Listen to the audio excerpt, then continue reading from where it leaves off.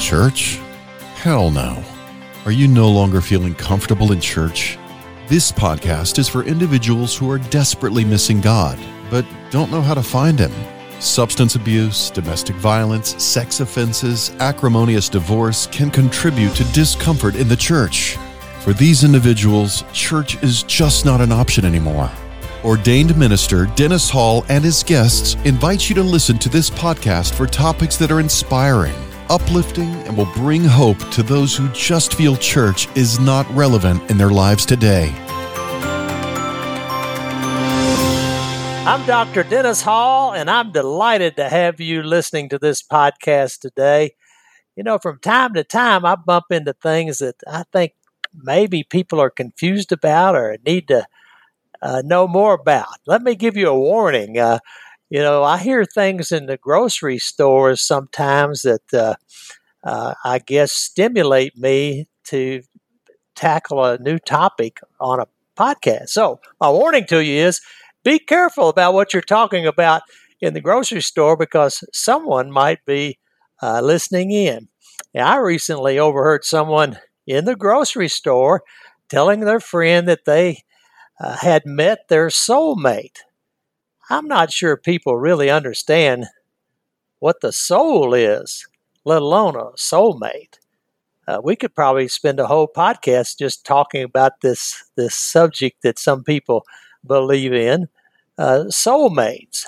It seems to me that people recognize that there is something deep inside them that they refer to as their soul. So in current usage, soulmate usually refers to a person with whom one has a feeling of deep or natural affinity. Polls tell us that 60% of Americans believe in this concept of soulmates. I'd love to spend time talking more about that, but today I really want to focus on the soul. What are we really talking about when we're talking about the soul? There are certain foods that are referred to as soul foods, and these foods are usually associated with the Afro-American cuisine or Deep South cuisine. And many people think of these foods as comfort foods. Why? Because in a strange kind of way, they seem to bring up memories of generations in the past that somehow touches this deep thing that we refer to as our soul. There's a series of books known as the Chicken Soup for the Soul series. These books are filled with inspirational stories that somehow speak to the entity that we call the soul. Polls tell us that 60% of the American people believe that our soul will end up in heaven or hell after death. Now, some of my comments today are going to be based on the writings of J.P. Moreland and the late Dallas Willard, who frankly is one of my favorite writers. The overall sense of the soul is that it's an entity that's unseen and separate from the body and has no material context or content. But despite these perceptions, the term soul is largely absent from the discussions and writings of contemporary psychologists. There seems to be a tendency to reduce the human person to his or her brain. But our personhood is much more than just the brain in our bodies.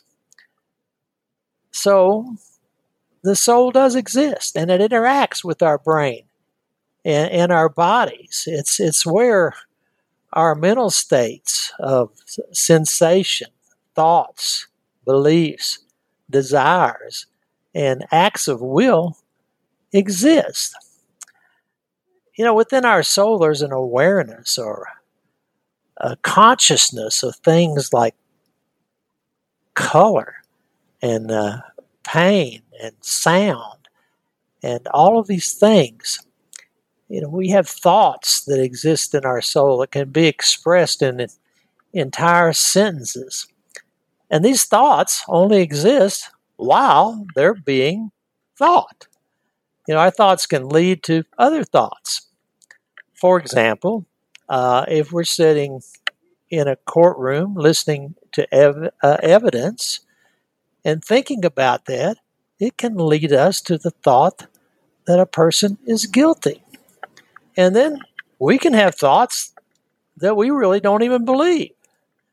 The beliefs that we have in our soul reflects how we think things really are. The soul possesses inclinations to do things, or have things, or avoid things, or experience certain things. Within our soul, inclinations can lead to desires, either conscious or unconscious.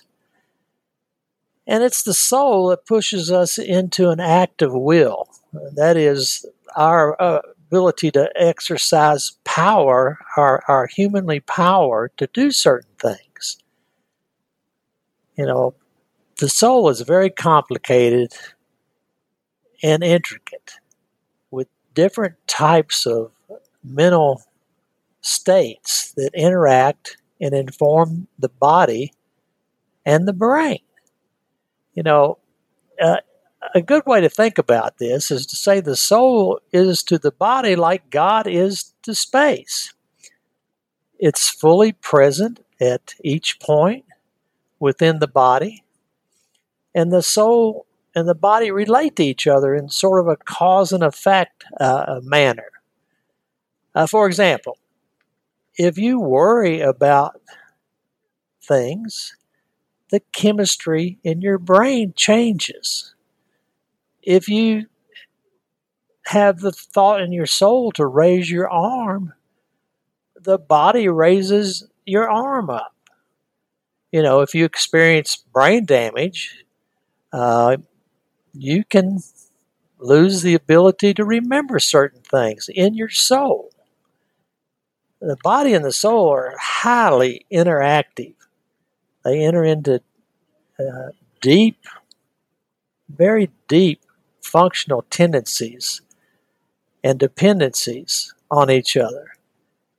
And the human person is a unity of both. The human soul, it has capacities beyond the mental states that I've been discussing.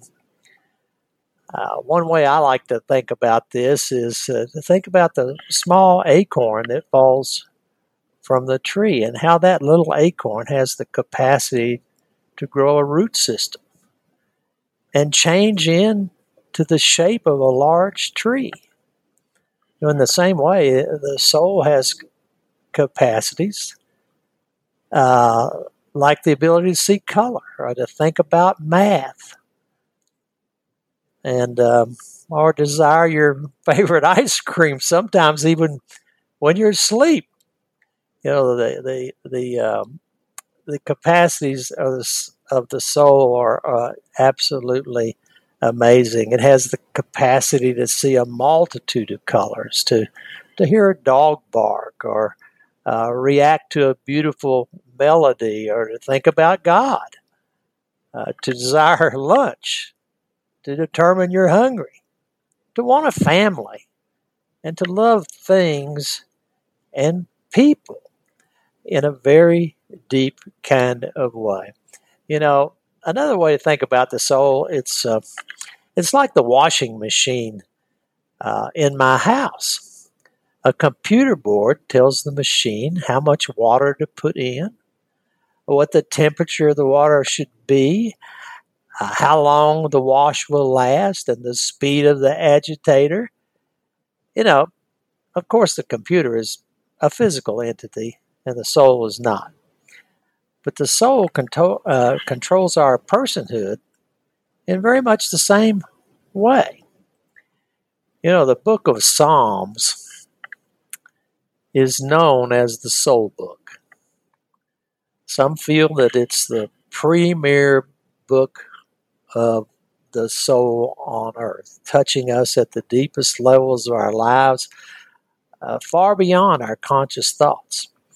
This element of depth is our primary characterization of the soul. The book of Psalms treats the soul as if it has a life of its own. Why are you cast down, O my soul? Hope in God. Psalm 42:5. Bless the Lord, all my soul. Psalms 103:1. My soul leaps. My soul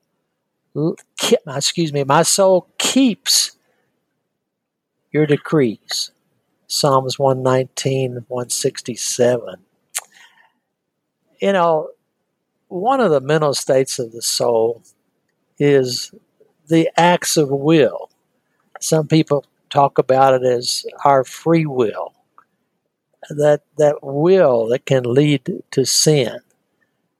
The Apostle Paul put it this way in Ephesians 2:1.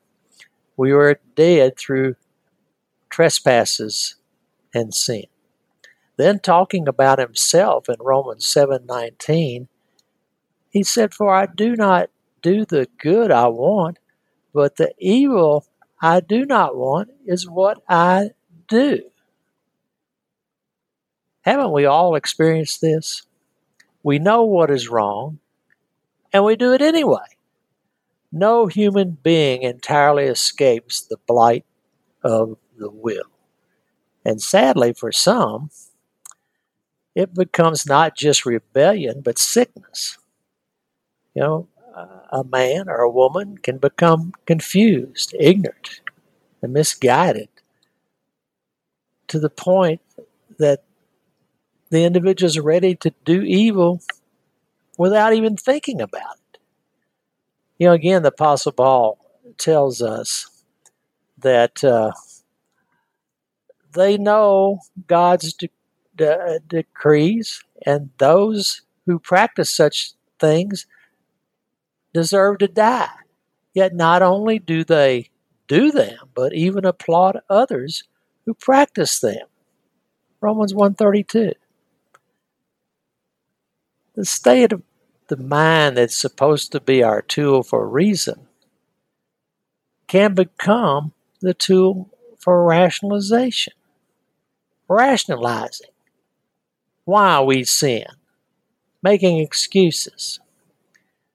It's when we realize our brokenness and hopelessness that it becomes possible for the soul now, to want to be a follower of Jesus Christ.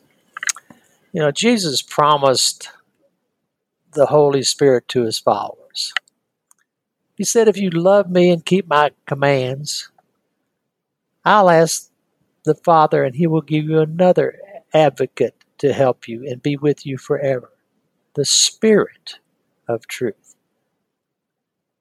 The world cannot accept because it neither sees him or knows him. But you know him, for he lives with you and will be with you. We're talking about the Holy Spirit. The Holy Spirit is a special gift from God that is not part of our soul, but influences the soul in very special ways, following our conversion to faith in Jesus Christ. Thessalonians 5:33 tells us the God of peace himself will sanctify you wholly, and your spirit and soul and body will be preserved complete, without blame, at the coming of our Lord Jesus Christ. This verse in the Bible may be the clearest verse in the Bible, telling us that we have three distinct parts: our spirit, our soul, and our body. It's the spirit that begins to change the soul. In the church, we call this the sanctification process. Jesus died on the cross so that our sins could be forgiven. There's nothing that we can do to earn this gift of salvation. He only asks that we love God the Father and follow His teachings that include becoming a disciple and making disciples. Now, the way we can achieve this is referred to as spiritual formation. It's been said that grace is not opposed to effort. It's opposed to earning. Some professed Christians seem to think that once they've made a profession of faith, that their ticket's been punched and that they are on the train bound for glory. Well, after we've made the decision to follow Jesus as our Lord and Savior, He commands us to become disciples. In Matthew and Luke, Jesus talks about giving our life up for His sake and taking up our cross. The fact of the matter is, we cannot overcome the patterns of earthly desires by our own force of will. It takes more than that. And Jesus showed His disciples how to bring the body and the soul from opposition to supporting the new life He has given us. In other words, Jesus has laid out the plan for our spiritual growth in our effort to become disciples. Becoming Christ-like is not passive, it's active engagement with and in God. In the late Dallas Willard's writings, he suggested some very effective and practical ways to grow spiritually and mend the soul. One important discipline to grow spiritually is solitude and silence. We live in a fast-paced world, constantly bombarded by audio and visual messages on our computers and smartphones and televisions. To the point that we seem to be addicted to these various stimulations to our brain.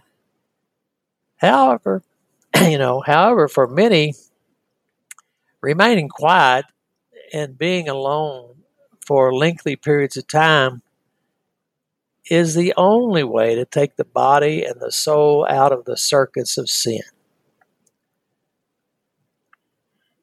Bible study, prayer, church attendance, they're among the most commonly prescribed activities among Christians. But sadly, it's my opinion and many others, they have little effect on soul transformation. Think about it. If all the people doing these things are transformed to a healthy soul and righteousness, the world would be vastly changed. Now, don't misunderstand me.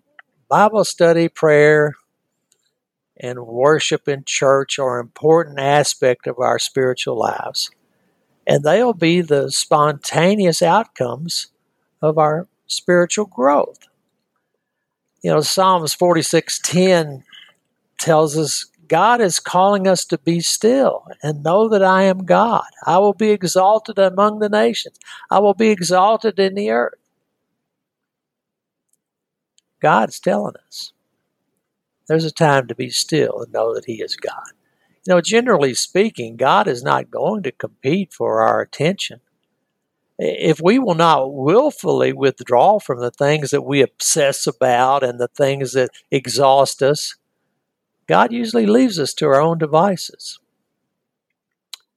But if we wait quietly in silence and solitude, He will make Himself known in ways that will redirect every thought, every feeling, and every choice within us. Ruth Haley Barton wrote this: solitude and silence are the most radical of the disciplines for spiritual life because they most directly attack the sources of human misery and wrongdoing. To be at solitude is to choose to do nothing. for extensive periods of time. All accomplishment is giving up, but one learns. It's hands off. Silence is required to complete solitude, for until we enter quietness, including listening and speaking, the world still lays hold of us. Silence even requires that we stop making demands upon God. It is encouraging. It teaches us that God is God and we are His. We learn we have a soul and that God is here and that this truly is God's world. Fasting is another central discipline that will impact your spiritual growth. Now, I don't know how the listeners out there react to this word fasting, although it's become popular in many diet programs today. Jesus said in Luke 9:23, if anyone desires to come after me, let him deny himself and take up his cross daily and follow me. In this context, the cross means not doing and getting what you want. Anger that we all experience. Anger is that will in our soul that's being frustrated by not getting what we want. Fasting is primarily a voluntary abstention from food, and it frees us from what we want. The Scripture has numerous examples of fasting, including Jesus fasting for 40 days. I'm surprised to meet so many professed Christians who've never fasted as part of their spiritual development. Anyone who has fasted as part of their spiritual growth will report that in an almost supernatural kind of way, it brought them out from under the domination of human desire and into a closer relationship with Jesus. Another important discipline for spiritual growth is Scripture memorization. In Joshua 1:8, we were taught to keep the Scripture always on our lips. Meditate on it day and night so that we'll be careful to do everything written in it. The memorization of Scripture gives us the ability to mumble and meditate when we're practicing silence and solitude or fasting. All these things go hand in hand. The truth is, there's no such thing as a complete list of disciplines that will contribute to spiritual growth and discipleship.